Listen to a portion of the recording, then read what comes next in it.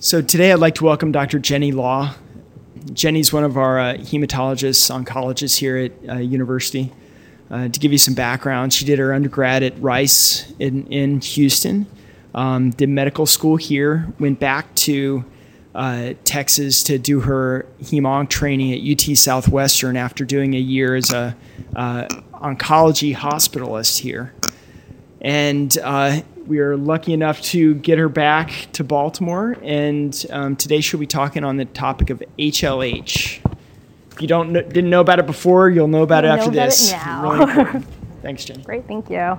Thanks for that introduction. I'm so happy to be here to talk about hemophagocytic lymphohistiocytosis, certainly a critical care conundrum and a topic where both hematology and critical care are very much involved. So I actually started back as faculty September 2015, and I thought it might be nice to review the HLH cases that we've had since then. So from 2015 to current day, I think we had 5 HLH cases, of which 4 of whom we'll just kind of briefly review to kind of underscore how sick these patients are when they first present and their varied clinical presentations. So the first patient's a 50-year-old woman. She had a prior history of HLH diagnosed in November 2014 and had actually gotten therapy previously. She was transferred from another hospital with pancytopenia and septic shock. She got IVIG at our institution and went on to get a salvage regimen with ATG and Solumedrol. Her ferritin peaked at over 50,000. She had multiple hospital complications, including PEA arrest, VRE septic shock, and ultimately died. This past summer, many of you may have been involved in caring for a 36-year-old man who had a history of alcohol abuse, transferred from another institution with pancytopenia and acute liver failure. He was found to have disseminated histoplasmosis. He got 3 doses of etoposide and high-dose steroids. His ferritin peaked at over 50,000. He had a very prolonged hospital course, including multi-system organ failure, refractory GI bleed, and ultimately died. Earlier this year, we had a 40-year-old man who had a history of HIV that was well controlled on heart, as well as refractory Hodgkin lymphoma. He was being treated as an outpatient with chemotherapy when he was transferred with acute liver failure, fevers, and pancytopenia. He actually did not meet the strict HLH 2004 criteria, but was found to have an elevated H score, so we started him on therapy. He was found to have EBV viremia, so got weekly rituximab to try to control what we thought was the underlying etiology of his HLH. He got rituximab and dexamethasone. His ferritin also peaked at over 50,000, and unfortunately he sustained many complications and ultimately died. And then early 2015, we had a 63-year-old woman who had a history of AIDS, recently started on heart. She was transferred with altered mental status and septic shock. She was thrombocytopenic. Her ferritin peaked over 50,000. She actually did not meet HLH 2004 criteria. She got just high-dose steroids. She had multiple complications, went emergently to the OR, and ultimately died. So hopefully you can take away from the fact these 4 cases that all are critically ill on presentation. Cases that we are seeing at university are associated with very poor clinical outcomes, unfortunately, just given the severity of how sick these patients are on presentation. Ferritin is over 50,000 in all 4 patients, and we'll talk about whether or not there is any predictive value to these extremely high ferritin levels. I would argue that there may be underutilization of chemoimmunotherapy in our HLH cases.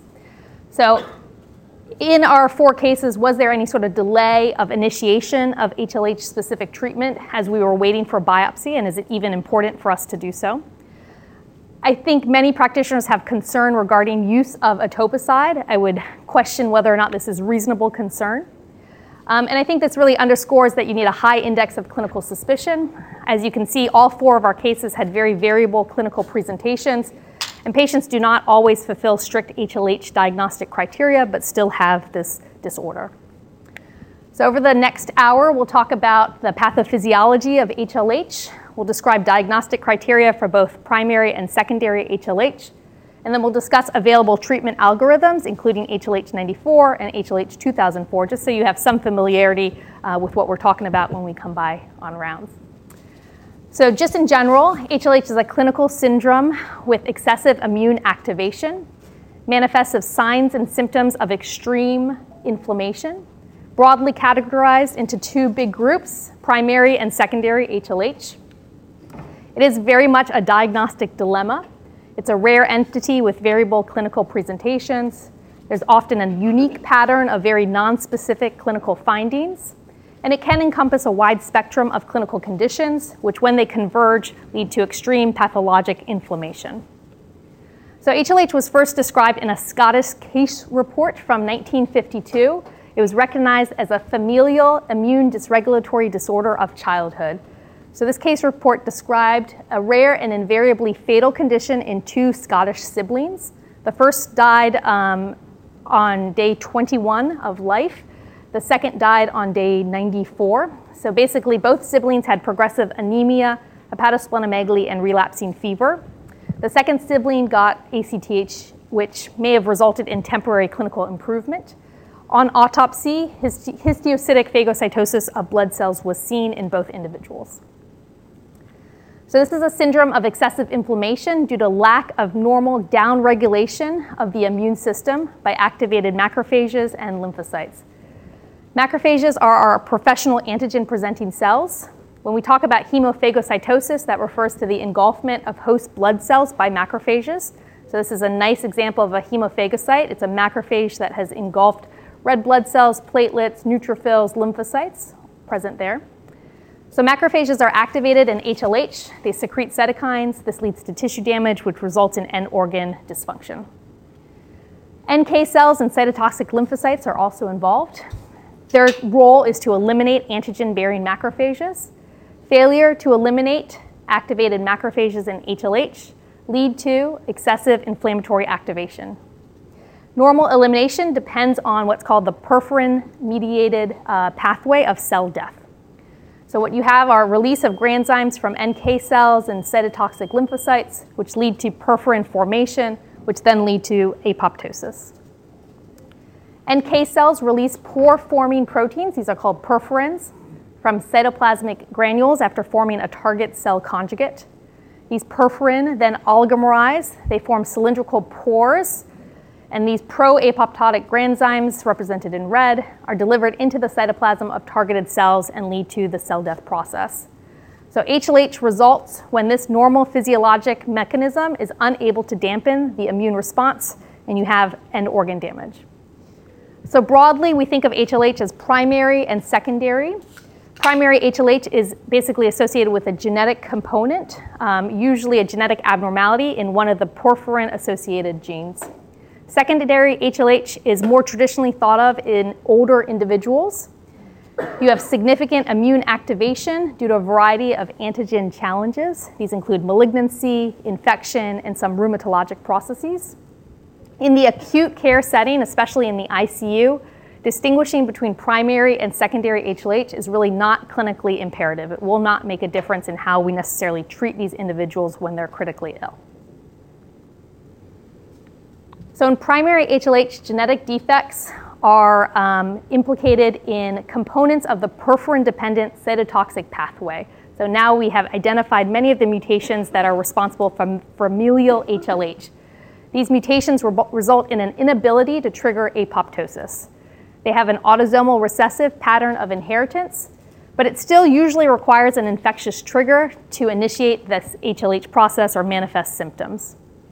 It's very important to identify an associated genetic mutation as it impacts the likelihood of recurrence, determines the need for hepatopoietic stem cell transplant, which is usually the only curative option, and anticipates the risk of HLH in other family members. So as our understanding of the genetic defects in primary HLH has evolved, we're now able to separate familial HLH into 5 types based on what genetic abnormality is identified. So primary HLH, again, has a clear familial pattern of inheritance or an identified genetic cause. It's a disease predominantly of infants or young children diagnosed within the first 2 years of life.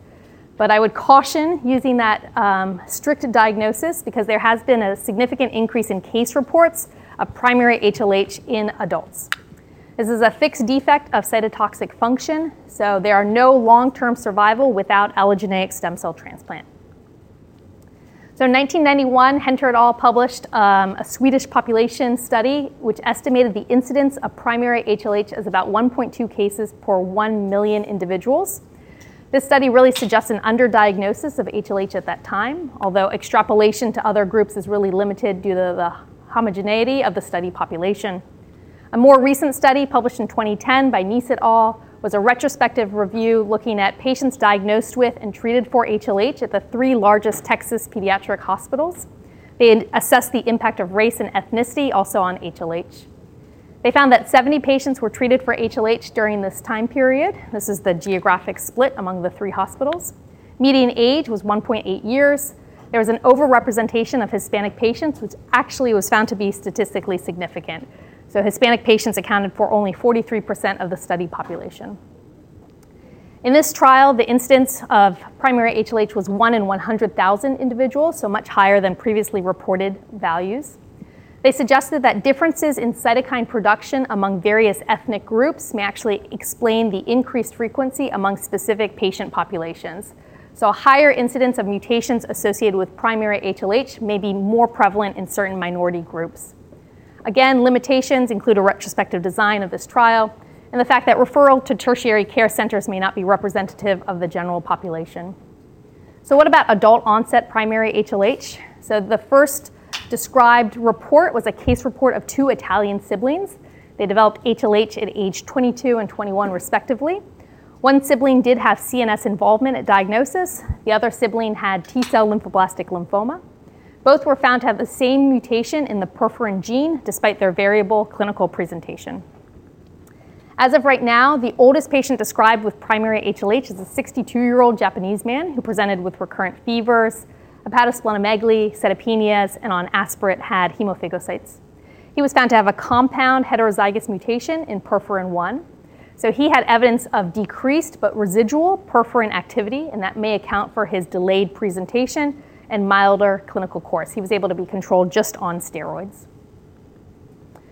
So looking at this more formally, Zhang et al. Published a retrospective review of HLH diagnoses of 175 patients over the age of 18. They found that 14% of patients actually had a hypomorphic mutation in the familial HLH causing genes. So these altered genes had a residual lower level of activity, which may correlate with the delayed presentation in adulthood. They were usually missense or splice site changes. So this likely correlates with later onset of clinical symptoms and the more indolent course seen in adult patients. Late onset familial HLH is definitely much more common than we previously suspected, and we no longer can use older age as a reliable exclusion of primary HLH. And they went a little bit further in this publication from Blood 2014. They did a retrospective review just of genetic testing from about 2,700 adult patients with suspected HLH. They identified 28 patients who have a single heterozygous mutation in 2 HLH-associated genes. And they actually found that patients who had this digenic inheritance of a mutation in the degranulation allele and the perforin 1 allele had later onset of disease. And so that's represented here graphically. This is the purple bar, and you can see they have the latest onset of disease of all the patients studied in this patient population. So some of this may explain why we still do see individuals who are adults who have a primary HLH diagnosis.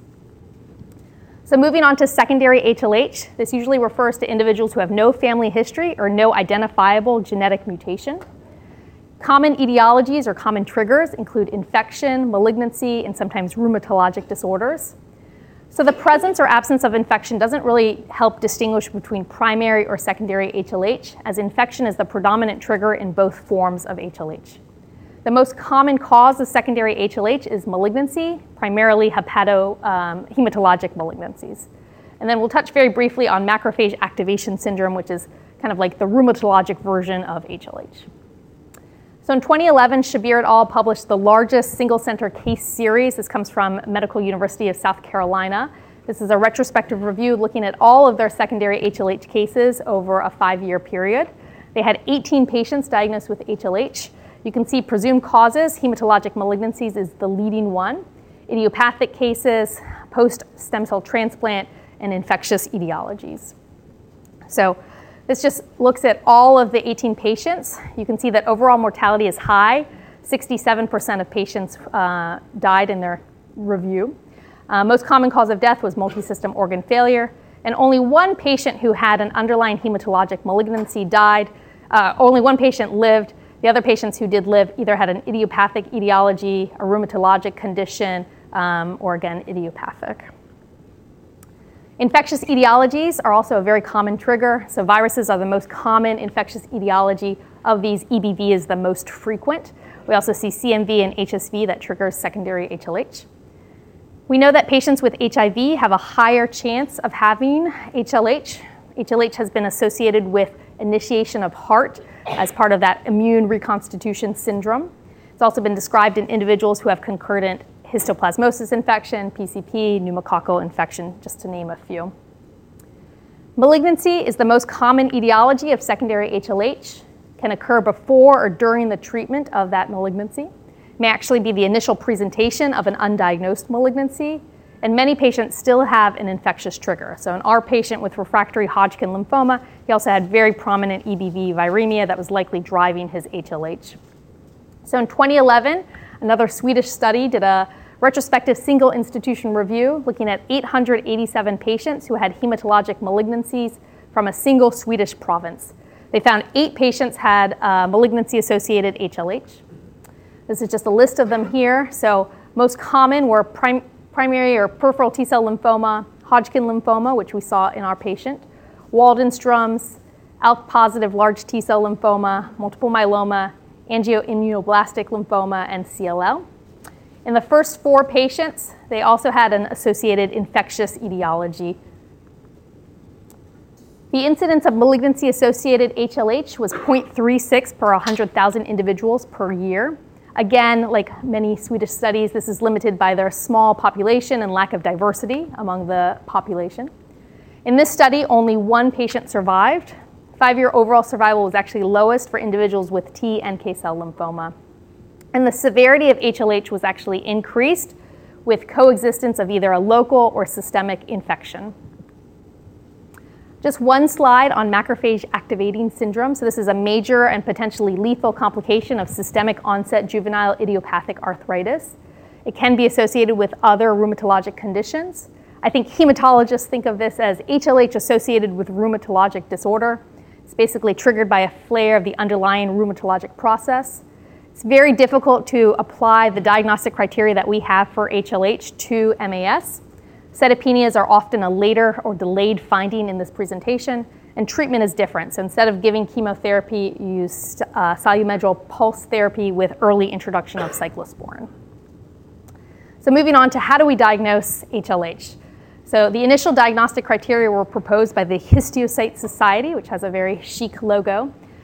They proposed clinical criteria, laboratory, and histopathologic criteria. So as of this clinical trial, you had to meet all of these criteria. So fever, splenomegaly, cytopenias affecting at least 2 out of 3 cell lineages, elevated triglyceride or low fibrinogen, and hemophagocytes on a biopsy specimen.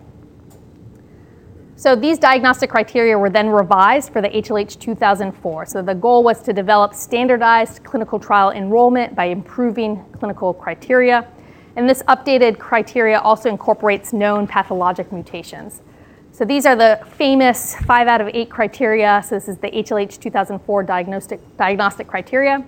So you can either make the diagnosis if you have one of these identifiable mutations, so that really doesn't help us in the ICU setting because it takes 4 to 6 weeks to get any of this genetic stuff back. Or you can have 5 out of 8 of the criteria here. So fever, splenomegaly, cytopenias in at least 2 out of 3 lineages, elevated triglycerides, low fibrinogen, the presence of hemophagocytes on a bone marrow, low or absent NK cell activity, elevated ferritin, or elevated soluble CD25. So I think you can already guess what are some of the limitations of this criteria. So 2 of these 8 criteria are pretty much impossible to know if you are not in a highly specialized center that sees tons of HLH. So it takes us weeks to get soluble CD25 back, and it can take some time to assess NK cell activity. So this is really not clinically very useful, especially in the ICU setting. So some limitations. Sensitivity and specificity of the HLH 2004 diagnostic criteria have not been prospectively validated. This criteria was derived solely from the pediatric population. So HLH 2004 is a pediatric-only clinical trial. So how applicable are these criteria to adult patients who are dealing with secondary HLH? It's unknown. it really doesn't capture the clinical features of HLH. So many of these patients will have severe liver failure on diagnosis, they'll have DIC, encephalitis. There's really nothing that allows you to incorporate that information when you're assessing whether or not a patient has HLH based on the available criteria. So given these limitations, there was an expert panel that was convened to review 26 criteria, and their goal was to improve diagnosis of adult secondary HLH. And so this led to the development of the H-score. This was published in 2014. They looked at a retrospective cohort of about 300 patients, 162 of whom had secondary HLH. They did a logistic regression to determine the weight of each criterion used in the score. They identified 9 variables, so again, clinical, biologic, and cytologic variables. So underlying immunosuppression is a new variable. Presence or absence of high temperature, presence or absence of organomegaly. The biologic criteria were refined to be a little bit more clinically friendly, so triglycerides, ferritin, liver enzymes, fibrinogen, and cytopenias. These are all criteria that are very easily assessed in our ICU patients and don't require special testing that take weeks to get back. And then presence or absence of hemophagocytes on bone marrow. So essentially, they assign a point score based on the presence or absence of any of these criteria. You sum that up, you get your H-score, and then you can see what is the probability that this patient has hemophagocytic syndrome. So the higher the score, the higher the probability. So this is the first validated score for diagnosis of secondary HLH. Although it has not been prospectively validated, I think it is a very clinically useful tool and something that, even looking at the 4 cases that we had here, really helped guide therapy for several of our patients already. It is very easy to calculate. You don't need to go to the primary reference. There's an H-score online calculator at this website. You just plug in the criteria, calculates it for you, and it lets you know the probabilities. I think this is something that we should be more routinely incorporating in our clinical practice when we see these individuals. And so I think another question that hematology gets often is, should we do a bone marrow biopsy on this patient? Or we've done some sort of biopsy on this patient and we see hemophagocytes on the path report. What does this mean? Does this patient have HLH? So hemophagocytes are neither pathognomonic nor required for diagnosis of HLH. They are often not detected at initial presentation, and many times we have to do serial exams to capture any sort of hemophagocytes. So does the presence or absence of hemophagocytes portend anything in terms of clinical significance? If you have more hemophagocytes, does that mean you have more aggressive HLH? So several studies have been done to look at this. In 2008, a retrospective chart review of pediatric patients with HLH was performed. They reviewed 21 aspirates of patients with known HLH. They found that just barely half of those patients had aspirates that demonstrated hemophagocytes. So there were a not insignificant number of patients who had bone marrows that did not even show hemophagocytes. The number of hemophagocytes ranged from 1 to 11. The absolute number of detected hemophagocytes was low. So they concluded that the number of hemophagocytes on your biopsy specimen does not reflect any sort of clinical activity. The presence of hemophagocytes is a very nonspecific finding. So it's very important not to make treatment decisions solely on the bone marrow result. This study was done in the adult patient population. So they looked at 58 patients, their bone marrow aspirates in individuals who had a clinical suspicion for HLH. They saw that a high number of hemophagocytes was actually seen in patients who had a low probability of disease. So they basically took 58 patients, they divided them into low risk or high risk groups for HLH. They saw that number of hemophagocytes had no correlation with whether or not you had a higher or lower risk probability of that disease. So the number of hemophagocytes present in the marrow does not correlate with clinical disease probability. This is a very, very, very nonspecific finding when found in isolation of other clinical features. So this is just one of those criteria in both of the HLH 2004 and the H-score criteria. So not imperative to have to make the diagnosis. Conversely, if you have hemophagocytes but don't meet any of those other criteria, that is not pathognomonic for HLH. So I think the other clinical variable that we get called about a lot is ferritin. What is ferritin? We get called often, we have very high ferritins. Does this correlate with someone having HLH or not? So we know that ferritin reflects our overall iron stores. It positively regulates transcription in response to oxidative stress, and it's also involved in pro-inflammatory signaling. So in a pediatric trial in 2008, They looked at the utility of ferritin in diagnosing HLH in the pediatric population. So this, again, was a retrospective chart review examining all patients at that institution who had a ferritin over 500. 330 patients met criteria. They found that all patients with HLH had a ferritin over 500. So it was 100% sensitive, but less specific. But at the very high levels of ferritin, there was 90% sensitivity for HLH, 96% specificity. In this trial, again, median time to diagnosis was 7 days, which is a pretty long time. Accurate diagnosis was still challenging. So they concluded that in the pediatric patient population, the extent of hyperferritinemia seen in HLH is really atypical and not usual in other conditions. So it seemed like it did relate to HLH specificity. But what about in the adult patient population? So unfortunately, that does not necessarily hold true. So this was published in Blood last year. This is a retrospective single institution analysis looking at 113 patients with a serum ferritin over 50,000. They found that elevated ferritin was seen in a variety of conditions. Number 1 was renal failure, 65% of patients. Number 2, hepatocellular injury. 3, infection. Number 4, hematologic malignancies. So in this trial, marked hyperferritinemia was not specific to HLH in the adult patient population. That said, I think it still has a good negative predictive value. So normal ferritin remains high in both adults and children. So it's very unlikely that you would have HLH if you have a normal ferritin. But we can't say that our patients who have ferritins over 50,000 necessarily automatically have this diagnosis. There are many things in the adult patient population that could be associated with a very high ferritin level. And so this comes actually from the critical care literature. So this was just published this year by Granger et al. So basically they assessed prognostic factors for mortality in MICU patients suspected of having secondary HLH. They looked at 106 patients, and they defined suspected HLH as presence of hemophagocytes plus either thrombocytopenia, bicytopenias, or pancytopenia. They found that a ferritin over 4,700 was significantly predictive of ICU mortality. So 95% specificity, 46% sensitivity, but a high positive predictive value. I do think there are some issues with this trial. So they did not use HLH 2004 criteria, nor did they calculate H scores for this patient population. So essentially to me, this is just a broadly defined patient population, MICU patients with hemophagocytes. But I think you can take away from this that in your ICU patients who have a very high ferritin, they have a high chance that they're going to die. And we certainly saw that anecdotally. The 4 cases that we had here, all of them had ferritins over 50,000, all of them died. And so outside of laboratory findings, some of our HLH patients can also have CNS involvement. I think this is probably underappreciated. Neurologic symptoms are seen in over 1/3 of patients. This includes seizures, meningeal irritation, and decreased levels of consciousness. You can have CSF abnormalities, including a mononuclear pleocytosis or elevated CSF protein.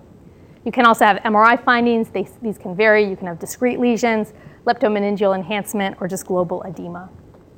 And so what about treatment? How do we manage these patients? So the mainstay of treatment is chemoimmunotherapy. For patients with primary HLH without any sort of treatment, their life expectancy is only about 2 months. Long-term survival in 1983 was pretty dismal. Only 4% of patients survived. So early studies showed that there was a benefit to etoposide, steroids, and intrathecal methotrexate, which induced remission. Patients who had primary HLH, all of them relapsed and all of them died. So cure was only achieved through allogeneic stem cell transplant. So this led to the first international prospective treatment protocol, which is called HLH-94. This used etoposide, which is a chemotherapy medicine. It's been shown to normalize deficient apoptosis in lymphocytes from HLH patients. It also used dexamethasone, which has very good CNS penetration. Very important to recognize that HLH-94 only enrolled pediatric patients. So while we may extrapolate to the adult patient population, no adults were in this clinical trial. At the time of this study, genetic analysis was unavailable. So basically, children who had known familial disease or persistent non-familial disease were recommended to receive continuation therapy followed by stem cell transplant. So therapy looks like this: 8 weeks of initial treatment, followed by hopefully remission. People got etoposide twice a week for 2 weeks, followed by weekly etoposide. They also got dexamethasone at high doses every day for 2 weeks, followed by a specific dexamethasone taper. If patients went into remission and they had a familial component to their disease, they went on to get continuation therapy, which was more etoposide and dexamethasone, and then they got daily cyclosporin. In this study, they did give methotrexate intrathecally to help with clearing of any CSF disease, but they only used it if people had neurologic symptoms or if they had CSF findings that didn't get better 2 weeks after systemic treatment. So this is the basic schema from the Blood publication. You can see that initial therapy is fairly intense. You get dexamethasone and etoposide. Cyclosporin is added on during the continuation phase. The exclamation marks here represent the day of death for 23 patients who died within the first year of this trial. You can see most of the exclamation marks are still in that early initial therapy phase, and we'll talk a little bit about the implications of that. So allogeneic transplant was done during the continuation phase as soon as an acceptable donor was available. Patients who did not relapse after completion of initial therapy did not go on to have transplant. These were presumed to have secondary HLH. So this trial, although it's only pediatric patients, there were patients who had secondary HLH instead of just primary HLH alone. So the first assessment of response was published in 2002. At this time, 113 patients had been enrolled. 3-year survival, 55%. 3-year survival in patients with an affected sibling, 51%, so both much better than what we had historically. 25 of these patients had a positive family history. Of these, 20 went on to get transplant, and 65% were alive at first assessment. No patients with verified familial disease survived without a transplant.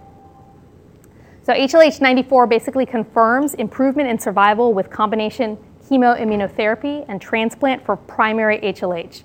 It also confirms that there's a benefit to this approach for individuals with secondary HLH, and these patients don't need to go on to have stem cell transplant.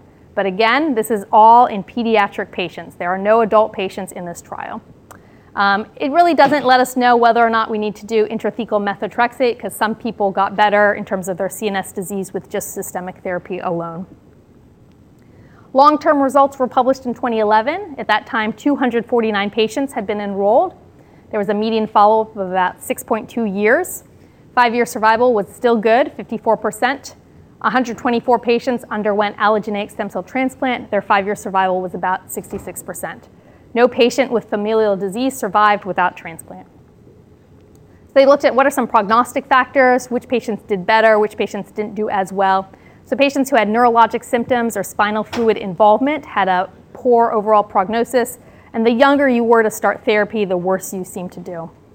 Then looking specifically at the patients who died, at this time 114 patients had died, 64 died within the first year, and of those, more than half died within the first 8 weeks.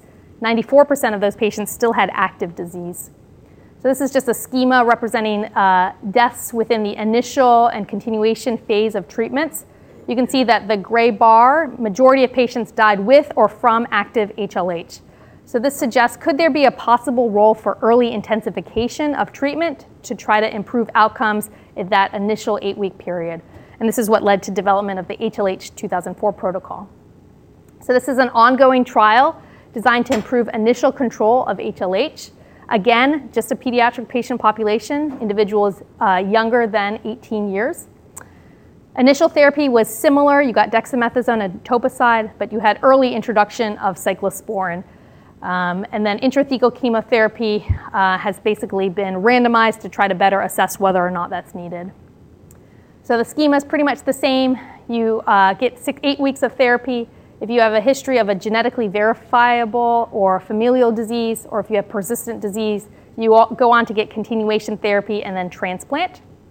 If your symptoms get better, things resolve, you stop therapy. If for some reason you have reactivation of HLH, you go on to get continuation therapy with transplant. So this has been designed specifically for patients with or without a familial component, so both primary and secondary HLH. Again, this is just for pediatric patients, although we still extrapolate to our adult patient population. This trial is still, it has stopped accrual, but we're waiting for results. So as of right now, we're still using the HLH-94 protocol for initial treatment.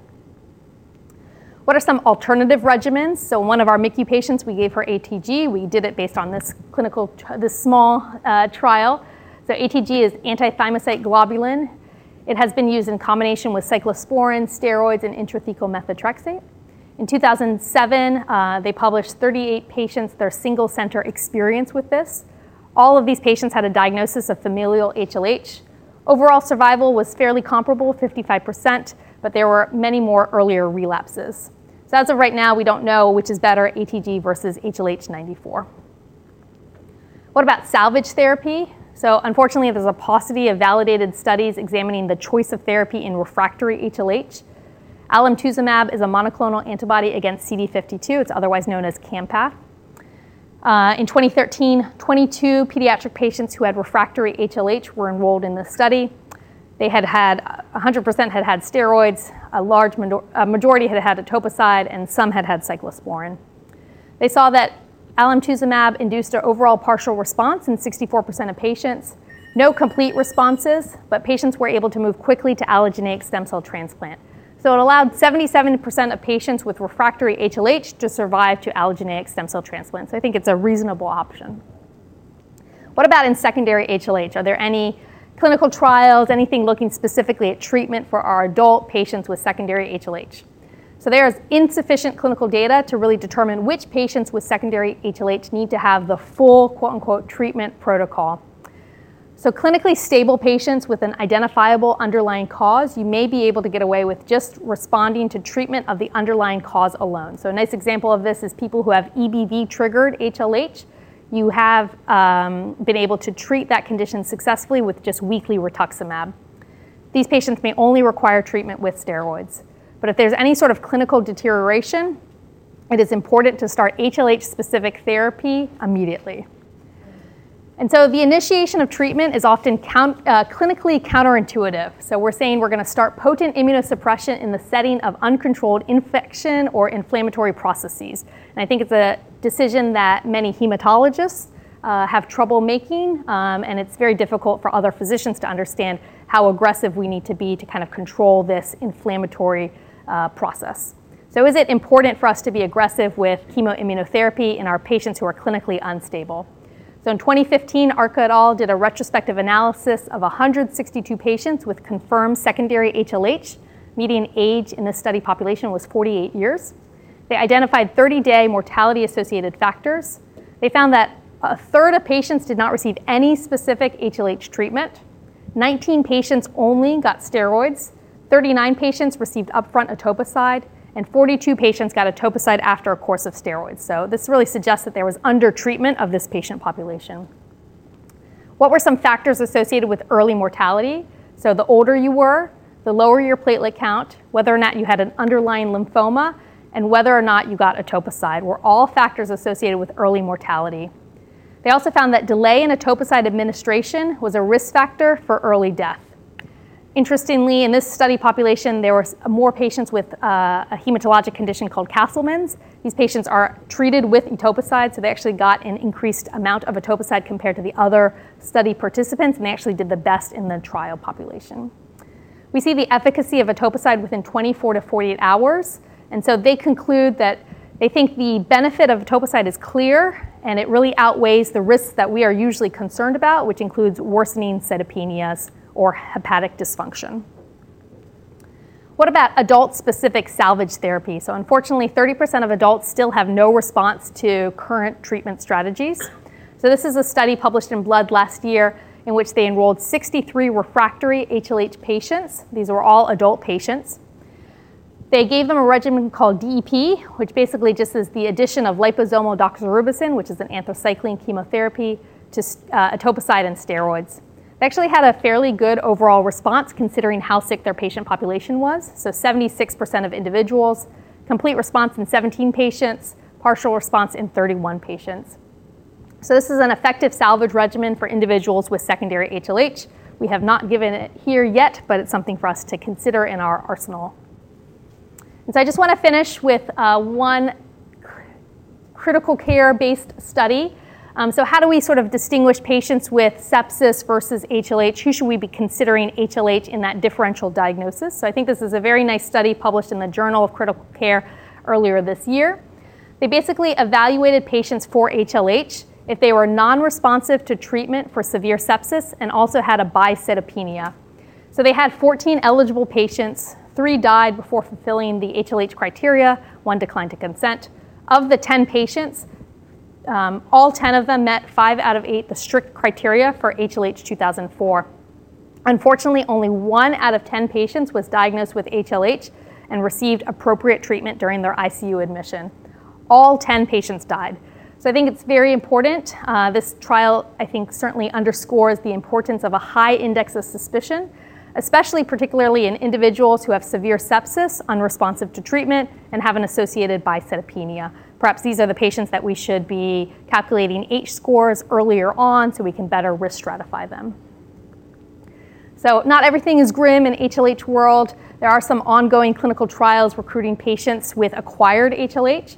I draw your attention to this study out of CHOP, which is Children's Hospital of Pennsylvania.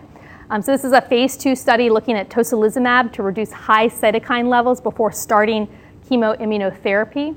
So some of you may be familiar with the story behind tocilizumab, but basically it's a monoclonal antibody against IL-6. It came to light during some of the CAR T-cell studies done at University of Pennsylvania for acute leukemia. So there was a young girl who had acute leukemia, underwent CAR T cells, and basically had very severe cytokine storm. And they noticed that she had very high levels of IL-6 in her blood. One of the researchers had a child who had juvenile rheumatoid arthritis, and he said, you know what, my daughter gets this medicine called tocilizumab. It's meant to block or downregulate IL-6. Let's try it. It worked beautifully, and so now we use this as an adjunct in CAR T cell therapy and also blinatumomab to help prevent cytokine release. And so this, I think, is theoretically very interesting, and we'll hopefully see some results in a few years.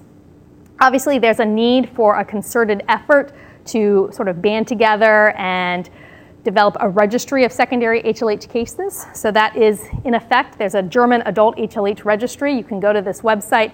They offer consultations for physicians caring for adult HLH patients. The website's in both English and German. You can report your patient who has secondary HLH, and they can be added to the website.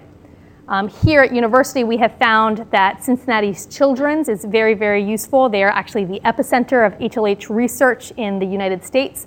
They have a website that they maintain where you can submit a question, and one of the physicians basically gets back to you within 24 hours to kind of answer, talk to you about the HLH case that you are dealing with. So in conclusion, I think we need a high degree of clinical suspicion to recognize the nonspecific signs and symptoms of HLH. I would consider early H-score calculation in individuals with severe sepsis refractory to therapy who also have a bicytopenia. It's pretty easy to do. It might help better risk stratify or identify these patients. Greatest barrier to treatment is delayed diagnosis. I would caution that we really don't need to wait for the presence of hemophagocytes on any sort of biopsy specimen to start therapy. And I would argue for or in favor of more aggressive initiation of chemoimmunotherapy. There's clearly a paucity of clinical evidence to guide management of adult HLH patients, so we really need continued collaboration between hematology and critical care to provide efficacious clinical management for these critically ill patients. Thank you. I'm happy to take any questions.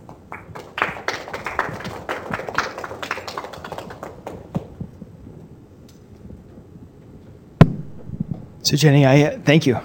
I really only started paying attention to it 5-ish years ago, or I mean, really until that's kind of when it got on my radar. And since then, I don't know. It's clearly there's a bias, but I've seen many cases over the years.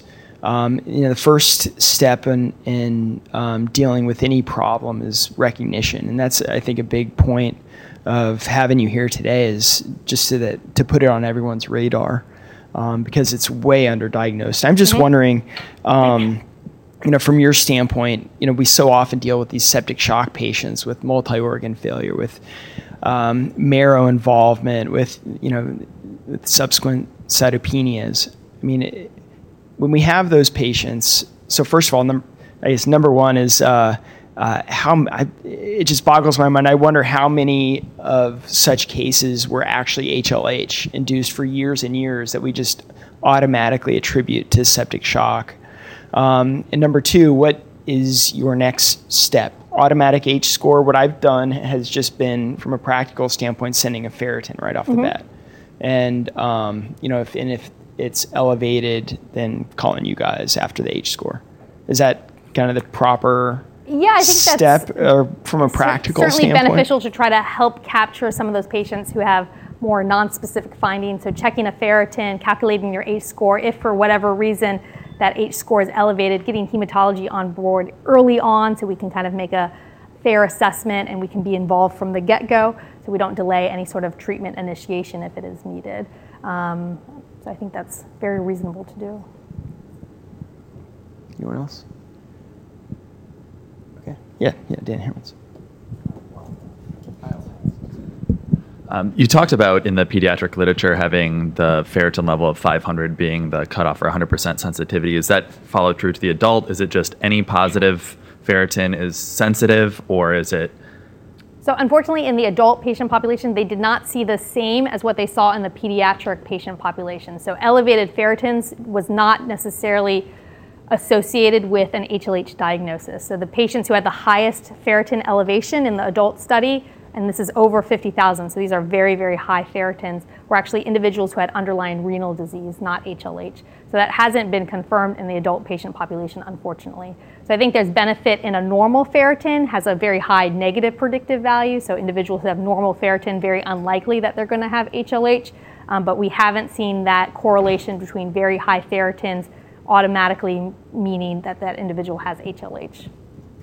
My other question is about, I guess, initiation of etoposide. So getting a ferritin level, getting you guys on board and getting that early, if you're talking about less than 24 hours from time of diagnosis, considering the fact that diagnosis is delayed already, how, from a practical aspect, how do you do this? Because I just don't see being able to get all of that moving and getting an early induction of therapy, I guess, in these patients. What do you see as kind of the ideal situation from a bunch of critical care physicians? How would you handle it from our standpoint? I think if there's more routine use of the H score to kind of identify those patients from the get-go. So getting a ferritin is pretty easy. We have a rapid turnaround time on that lab test. And so at that point, you would be able to answer all of those questions except the bone marrow biopsy question. So you'd be able to probably accurately calculate an H score and then getting us involved if that score is high so that we can make assessments.